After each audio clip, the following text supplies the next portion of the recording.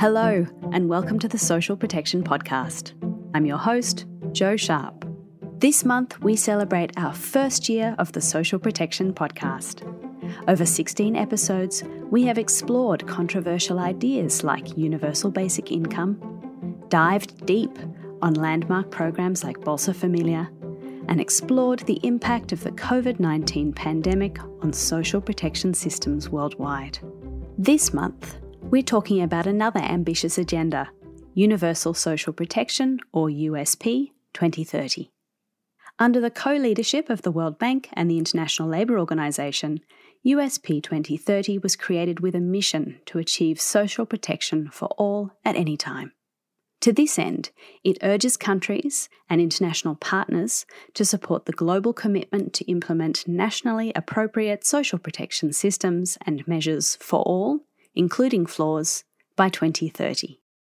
The third USP 2030 membership assembly was held this month. There are many paths to expanding social protections, and in today's episode, we're talking about approaches that blur the traditional lines between social assistance and social insurance and what it might take to reach that ambitious 2030 goal. With me today, I have Maliki, who is Director for Poverty Alleviation and Community Empowerment at Indonesia's Ministry of National Development Planning. Welcome, Maliki. Hello, Jo. And Shay McClanahan, who is Senior Social Policy Specialist at Development Pathways. Welcome, Shay. Thank you so much for having me. Maliki, if I can start with you, different countries are on different pathways as they move towards universal social protection. How do you think about universal social protection, and how is that 2030 goal reflected in Indonesian policy? Okay, let me start by thinking what is universal means to us. Yeah. So meaning like the whole population of Indonesia without anyone left behind. Social protection programs are supposed to be accessible for all people at any time and also can protect them through all stages of their life cycle based on their level of vulnerabilities. So social protections consisting of social assistance, social insurance, and also labor market. That actually, those three have to be linked coherently to protect the people. For us, the social assistance programs are primarily available and also directed to those with the highest vulnerability level who face difficulties contributing to the system. While social insurance is available for all with premium levels adjusted to the ability to pay. And the last one is the labor market, so be inclusive to everyone with different challenges. We actually stated our targets of universal social protections, especially on our national health insurance, to be like all the whole populations covered by national health insurance by 2024. It's already in what we call medium-term development plan, 2020-2024. So in addition to that, we also already stated in the law, number 40/2004, is that our labor social insurance have also to be owned by the whole workers at the same time, So this is quite ambitious, but hopefully we can get there. Shay, can you give us a sense of some of the other ways countries are moving towards universal social protection through a combination of contributory and non-contributory schemes like the ones we've just heard about in Indonesia? Yeah, those are great examples in Indonesia. And I think maybe rather than focus on other country-specific examples, I might focus on tools or the ways in which countries are generally approaching this question. And I think there's definitely still a lot of movement on the last resort policy front in the sort of cash transfers, in quotes, for households that are assessed as being poor by whatever national measure. That's definitely still a trend. But where I see the more exciting progress and potential is in the development of life cycle schemes. And specifically, I'm talking about tax-financed life cycle schemes. So a shift away from household-based transfers and towards individual entitlements to more of a rights-based approach to social protection. And what do I mean by this? More like child benefits, but also you can have old age pensions, and countries are still putting in place tax financed old age pensions. And I think we're also starting to see, especially in the wake of COVID, that countries are paying more attention to other kinds of life cycle risks, such as unemployment, such as maternity, where those kinds of risks used to be protected and in most countries are provided for under the contributory system, but there's been more attention to how you might provide those guarantees outside of the contributory system. There's also expanding social insurance. So there's a lot of initiatives around the globe of countries focusing on how they can increase coverage under the existing social insurance schemes, but also reforming those social insurance schemes to make them more attractive, to make them more sustainable. And I see this as a really exciting outcome of COVID, that more people are talking about social insurance systems as a really viable way, that there's a lot of potential still for expanding those systems in meaningful ways. And then that brings me to what I see as a development, and that is that there seems to be more thinking about systems rather than individual schemes. I think now countries are starting to see that we need to move beyond this narrow focus on individual programs, individual schemes, and think much more systematically about how they fit within the broader array of provisions that countries provide. Maliki, Shay was highlighting the role of social insurance and the fact that it has had greater prominence since COVID. Indonesia has been very successful in expanding health insurance coverage, for example. I saw quite recently that Indonesia had introduced a new unemployment benefit for workers already registered for social insurance in the wake of COVID, which is a very interesting development. These are all really important steps towards achieving more comprehensive social protections. Can you tell us a little bit more about some of those experiences? So actually, despite a lot of challenges to make it realized, the government of Indonesia has a strong commitment in making all people covered by social insurance. And according to the law, the government can provide subsidy for the most vulnerable with the health insurance premium.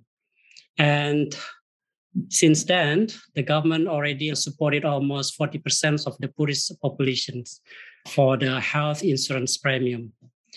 Starting from 2014, the members of the National Health Insurance is rapidly expanded into around 86% of the total population. That actually make our national health insurance is one of the biggest health insurance in the world. So there is a lot of also challenges, especially on the financing side, but I think we can handle it in the future. And then the government also just issued law number 11, 2020. That's like an umbrella law just to stimulate investment for creating more decent jobs.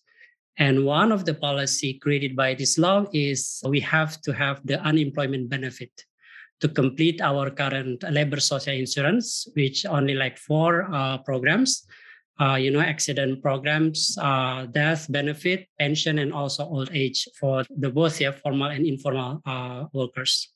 So this unemployment insurance is a form of unemployment benefit system that is designed to provide the unemployed with a partial and temporary income replacement. And in the same time, we also give them access to skill training, reskilling, or also job placement facility. And then while they do the training, we also provide like some stipends. So by integrating these 3 components, these new programs actually aims to assist the unemployed maintaining their livelihood during the transition period and smoothing their way back to work life. But the caveat is that to be eligible, the participants must have participated in the government social security program. So this one has been working, I think it is starting from 2018, 2019, and then it's also become quite big during the pandemic COVID because there's a lot of people lost the job. And then we realized that we also have to think about the sustainability of the programs. So this one is like kind of transition from the fully funded government programs into more contributory programs. Even though in unemployment insurance, there is some part of the premium also provided by the government. because we try to also give some incentive for the informal workers to join with these social insurance programs by providing this unemployment insurance. So then it will become more interesting. We commit not to increase the premium, not to increase the fee of these programs, but then consequently that the government also provides some part of the contributions to make this program works. Shay, Maliki has given a couple of examples of a kind of blended approach where you have tax-financed subsidies covering the cost of insurance premiums. Are there other approaches that blend or blur the line between social assistance and social insurance like that?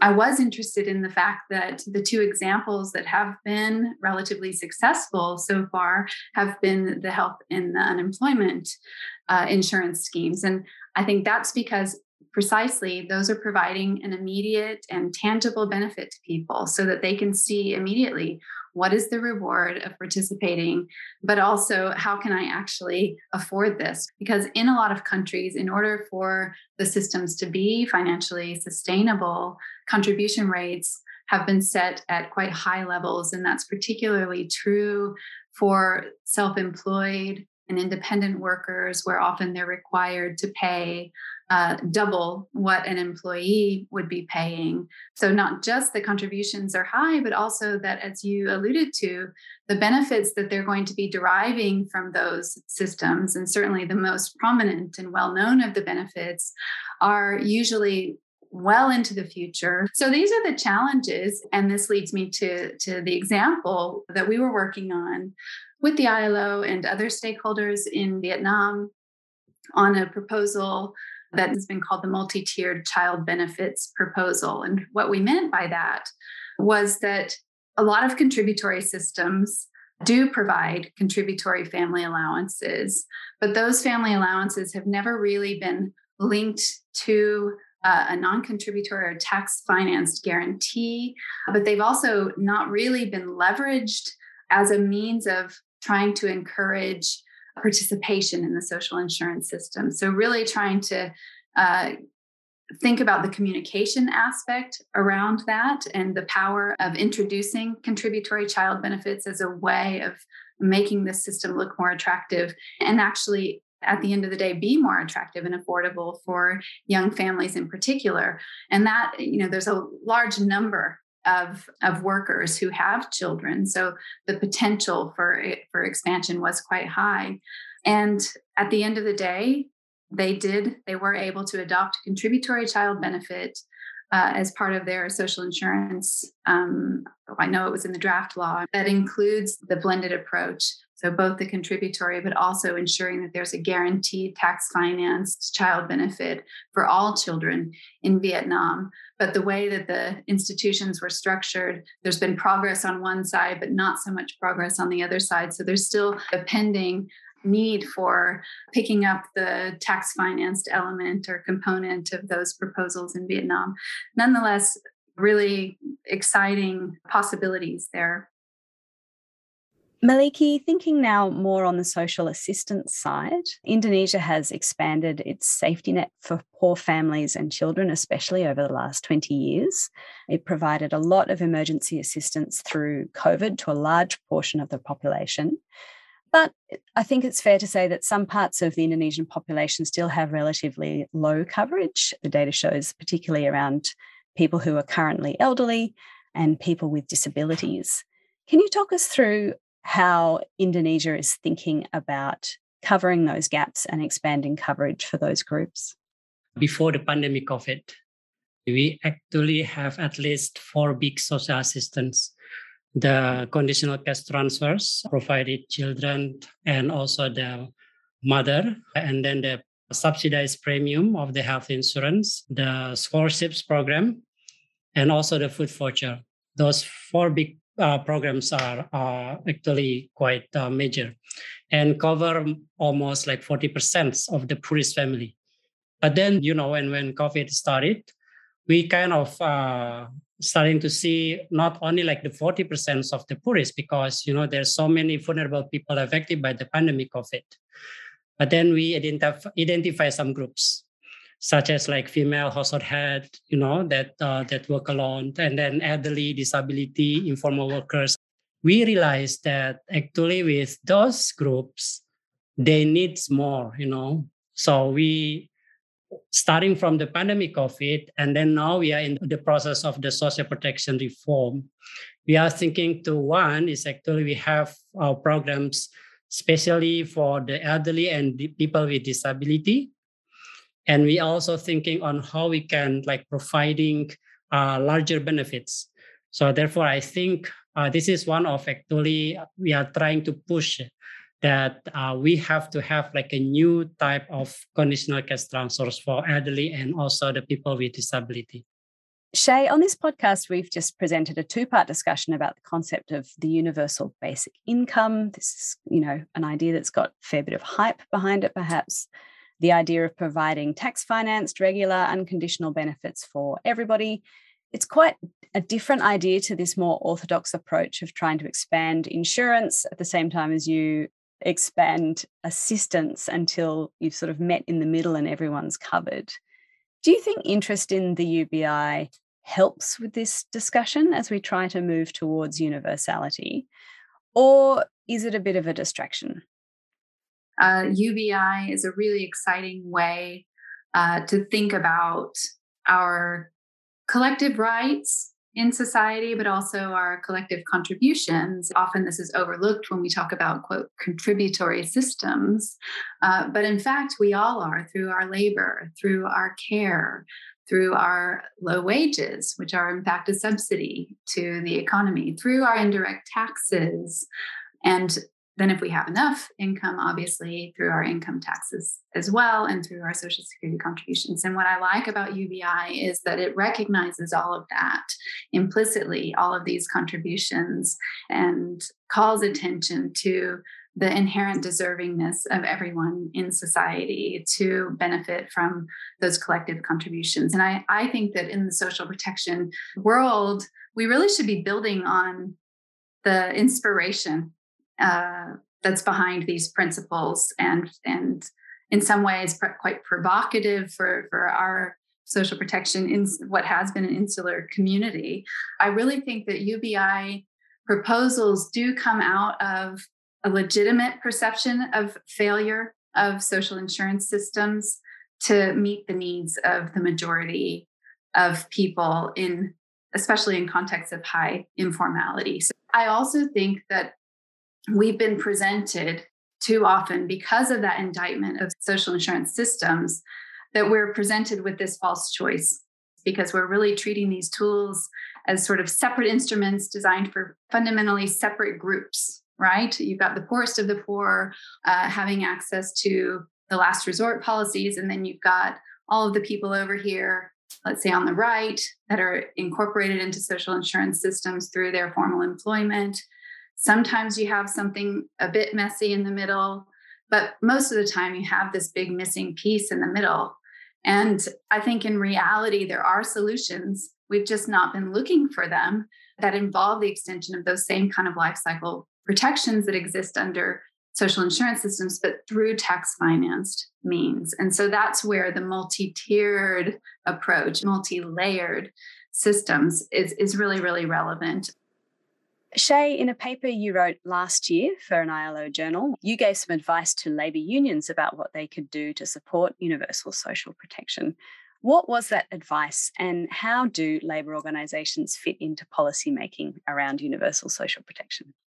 So often we're focusing on policymakers, on decision makers, but there's a really important set of actors out there in civil society that can help in shifting that thinking overall and drawing attention within the broader public as well to social protection, the importance of universal social protection. So, I do think that there's the way that systems are structured and the way that the economy is structured more broadly with informality kind of creates a divide and conquer situation where workers are sometimes pitted against each other simply because of their formal or non-formal status.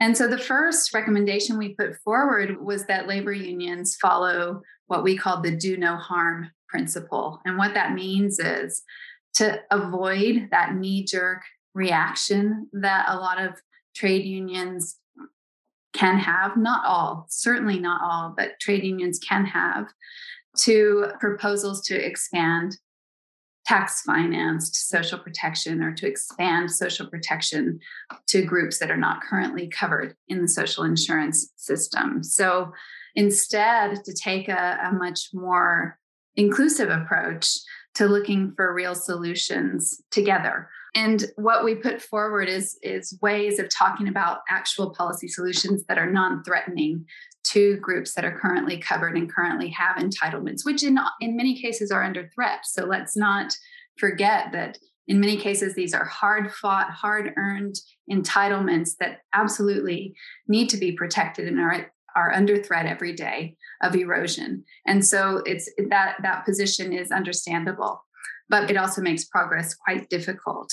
So for example, if you have a universal pension or a universal life cycle benefit, it actually could have the potential to lower the cost of contributions to people that are in the system, because they too would be benefiting from a tax-financed component of their pension, as well as a contributory component. So that's one example, but also pension-tested models where you provide a pension or a benefit to people who are outside the system actually are not threatening to the existing entitlements or to the integrity of social insurance systems. So really just looking for solutions that can be where joint and mutual interests are emphasized. Maliki, I was wondering if you could give us some insight into how other actors like civil society or organised labour or even international organisations have supported or helped to advocate for expanding social protections. Yeah, actually, we always involve civil society because they are quite important for ensuring the inclusivity and also accountability of the social assisted implementation. So they improve the quality of the program, starting from design, planning, targeting, as well as the implementations. For now, at the village level or the community level, there has been a quite good practice in public hearing that involving civil society and other community representatives. And one of the examples, the outstanding example is actually the Mampu program. Mampu is one Australian government supported programs that actually empower the NGO, civil society, to have like an extraordinary way on how to involve the vulnerable people in practicing their voices in public hearing at the community level. So one of the practices that they have quite special, like people with disability forum, to involve them in discussing in the planning as well as in the targeting implementation process of the programs at the village level. So this is actually one of the quite important steps for, says, like minimizing the exclusion errors by providing us more information of the excluded vulnerable people, or even maybe on how we can improve the quality of the services itself, Shay, according to the latest estimates from the ILO, 53% of the world's population still has no access to any form of social protection. 2030 is only 8 years away, and between 2017 and 2021, global coverage only increased by a couple of percent. This kind of slow progress perhaps to be expected when you're thinking about the global scale. What do you think about the 2030 target? Is it realistic? And if not, what do you think good progress would look like between now and then? Well, I'm always optimistic. I think if I weren't optimistic, I wouldn't be in this field. But it's true. When you look at the numbers globally, it's not looking great, is it? It's not looking like we're on track. And on the front lines, working with countries, it is a day-to-day slog. And I think while there are really noteworthy examples of great progress, we've been hearing about them today, there is still, unfortunately, there are ideas about social protection being only for the poorest or only for the most deserving or those who can demonstrate through their behavior that they're most deserving. These ideas are still really deeply, deeply entrenched around the globe. And in my view, they do pose an obstacle to the kind of large scale expansion that we're all looking for under a USP agenda. They tend to result in more and more of these small scale poverty targeted schemes that I know there's been a lot of debate around this, but tend to muddy the meaning or the definition of universal. So we sort of forget what we're actually talking about. And you mentioned the ILO statistics, and I think, the ILO statistics are important because they do ground us in the life cycle based, rights-based contingencies that have been the foundation of social protection systems for many, many years. And I guess that's the answer to the question from my point of view. That's how we're going to see progress, is really when governments start to implement and really put their resources and investment behind the establishment of these core life cycle based schemes. These are the kind of schemes, child benefits, old age pensions. These are the kind of schemes that really reach large numbers of households at one time. Those are the schemes where we can actually have meaningful coverage gains that are going to show up on those indicators that you're talking about. But I guess I just do think that there is a lot of cause for optimism, and that all it really takes is a critical mass of countries to set their own targets. Targets are important. We couldn't operate without them. And I know in a lot of countries, once they're set, that's it. It's in motion and they are going to be achieved. And so that's something that we really should be doing to hold ourselves to account in the different countries where we live and work, so that more and more of us, more and more individuals around the world can have the kinds of protections that people in high-income countries and more and more low and middle-income countries have. Maliki, as you've outlined, Indonesia has made a lot of progress towards achieving universal social protections, particularly in the area of health and health coverage. I guess coming to some of Shay's points about poverty-oriented programs and the sort of the life cycle approach, there are some parts of the life cycle in Indonesia that remain less well covered, although it was really interesting to hear from you about how Indonesia is looking to fill some of those gaps in the future. I would just be interested in what your reflections are on the lessons that you've learned so far, and what do you think other countries could take away from Indonesia's experience? Okay, that our president directed us to achieve the zero extreme poverty in 2024. That is 6 years earlier than that have been stated in SDGs in 2030. So I don't know if Shay says like they are optimistic. Maybe we are very optimistic, but we have to be optimistic, So in terms of that, I guess looking at our lesson learned, our most significant achievement now is that our current social protection systems that runs quite well and provide decent coverage to most people, especially the poor and vulnerable.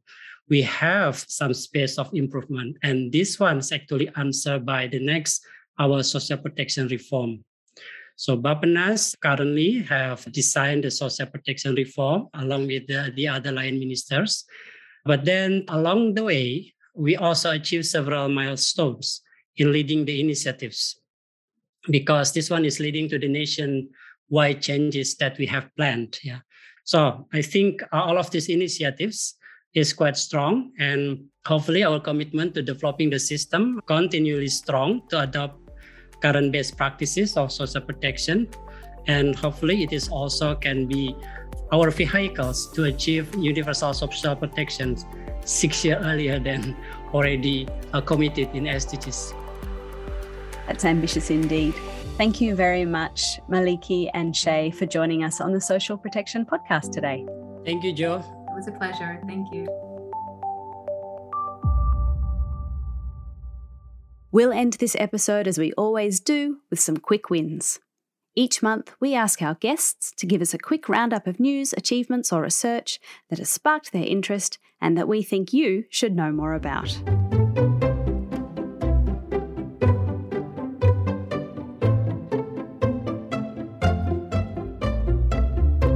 With me today, I have Veronika Wutzak, Social Protection Policy Specialist at the International Labour Organization. Welcome, Veronika. Hi, Joanne. Nice to meet you. So tell us, what have you brought for us today?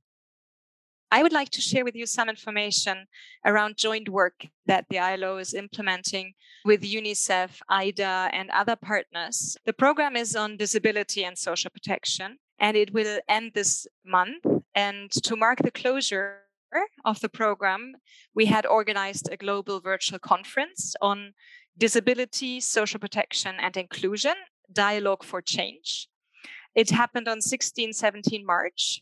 But let me go back to the origins of the program. So the program was launched following the first Global Disability Summit in 2018, which also was followed by the adoption of a joint statement adopted by a wide range of UN agencies, organizations of people with disability, and development partners in 2019.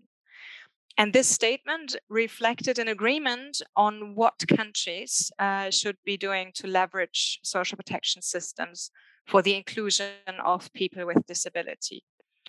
The UN PRPD program then focused on how this could be achieved.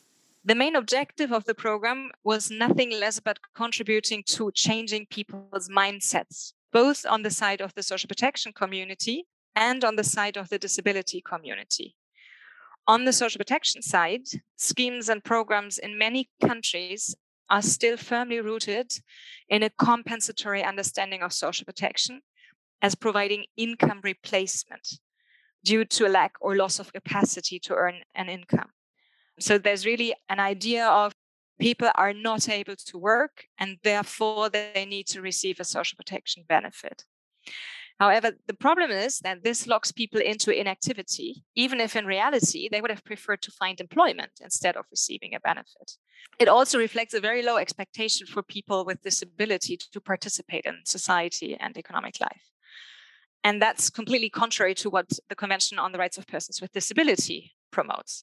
So from a CRPD perspective, the role of the social protection system consists in addressing barriers that persons with disabilities face to participate in social and economic life. The cost of overcoming these barriers persists also when people with disability enter the labor market. In fact, these costs can even increase if people with disability find employment, since they then need to spend more on transportation or personal assistance. And by covering these disability extra costs, social protection systems can support the participation in the labor market. But for this to happen, disability benefits need to be designed in a way that they are compatible with work. So now, on the side of the disability movement, because of this dominance of the disempowering incapacity to work paradigm, many disability rights activists had reservations to advocate for social protection. But the problem is that if the disability movement does not join us in pushing for change, social protection may get stuck in this anachronistic incapacity to work paradigm. You see, in some countries, people with disability, they are targeted with cash benefits that are grouping together children, people with disability, and the elderly. I mean, there are many people in our society that we do not want to see on the labor market. We don't want child labor. We don't want people in old age having to work until they drop dead because they can't afford to stop working in old age. But the people with disability should not be in that category. In the disability movement, there is a strong approach to saying any person with disability can contribute something meaningful and can find employment if we manage the barriers for them to do so adequately. So during our trainings, webinars, interactions with people from both social protection and disability communities, we saw this transition to a CRPD compliant approach to social protection gradually materialize. Of course, the program also worked on many other important issues regarding disability and social protection. Things like access to healthcare, community support services, care services. I mean, needs are different depending on whether you talk about children with disabilities or working age or elderly. And the Global Virtual Conference on 16-17 March touched on all these different issues. So for those of the listeners who are interested to find out more about all of these aspects of making social protection systems work for the inclusion of persons with disability, they are cordially invited to watch the recording on socialprotection.org. Thank you. That's a really great perspective. And it's making me think of the number of times I myself recently have had a sentence like children, the elderly, and people with disabilities without a lot of reflection. So that's really a useful prompt, I think.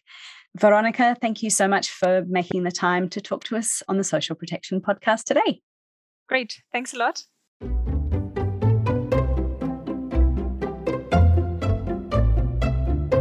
And thank you for joining us for this episode of the Social Protection Podcast. We are a production of socialprotection.org from the International Policy Centre for Inclusive Growth. Follow us on Twitter at @SP_gateway and find us on Facebook, YouTube and LinkedIn. Subscribe to this podcast via your favourite podcast provider and leave a review. We'll be back next month. See you then.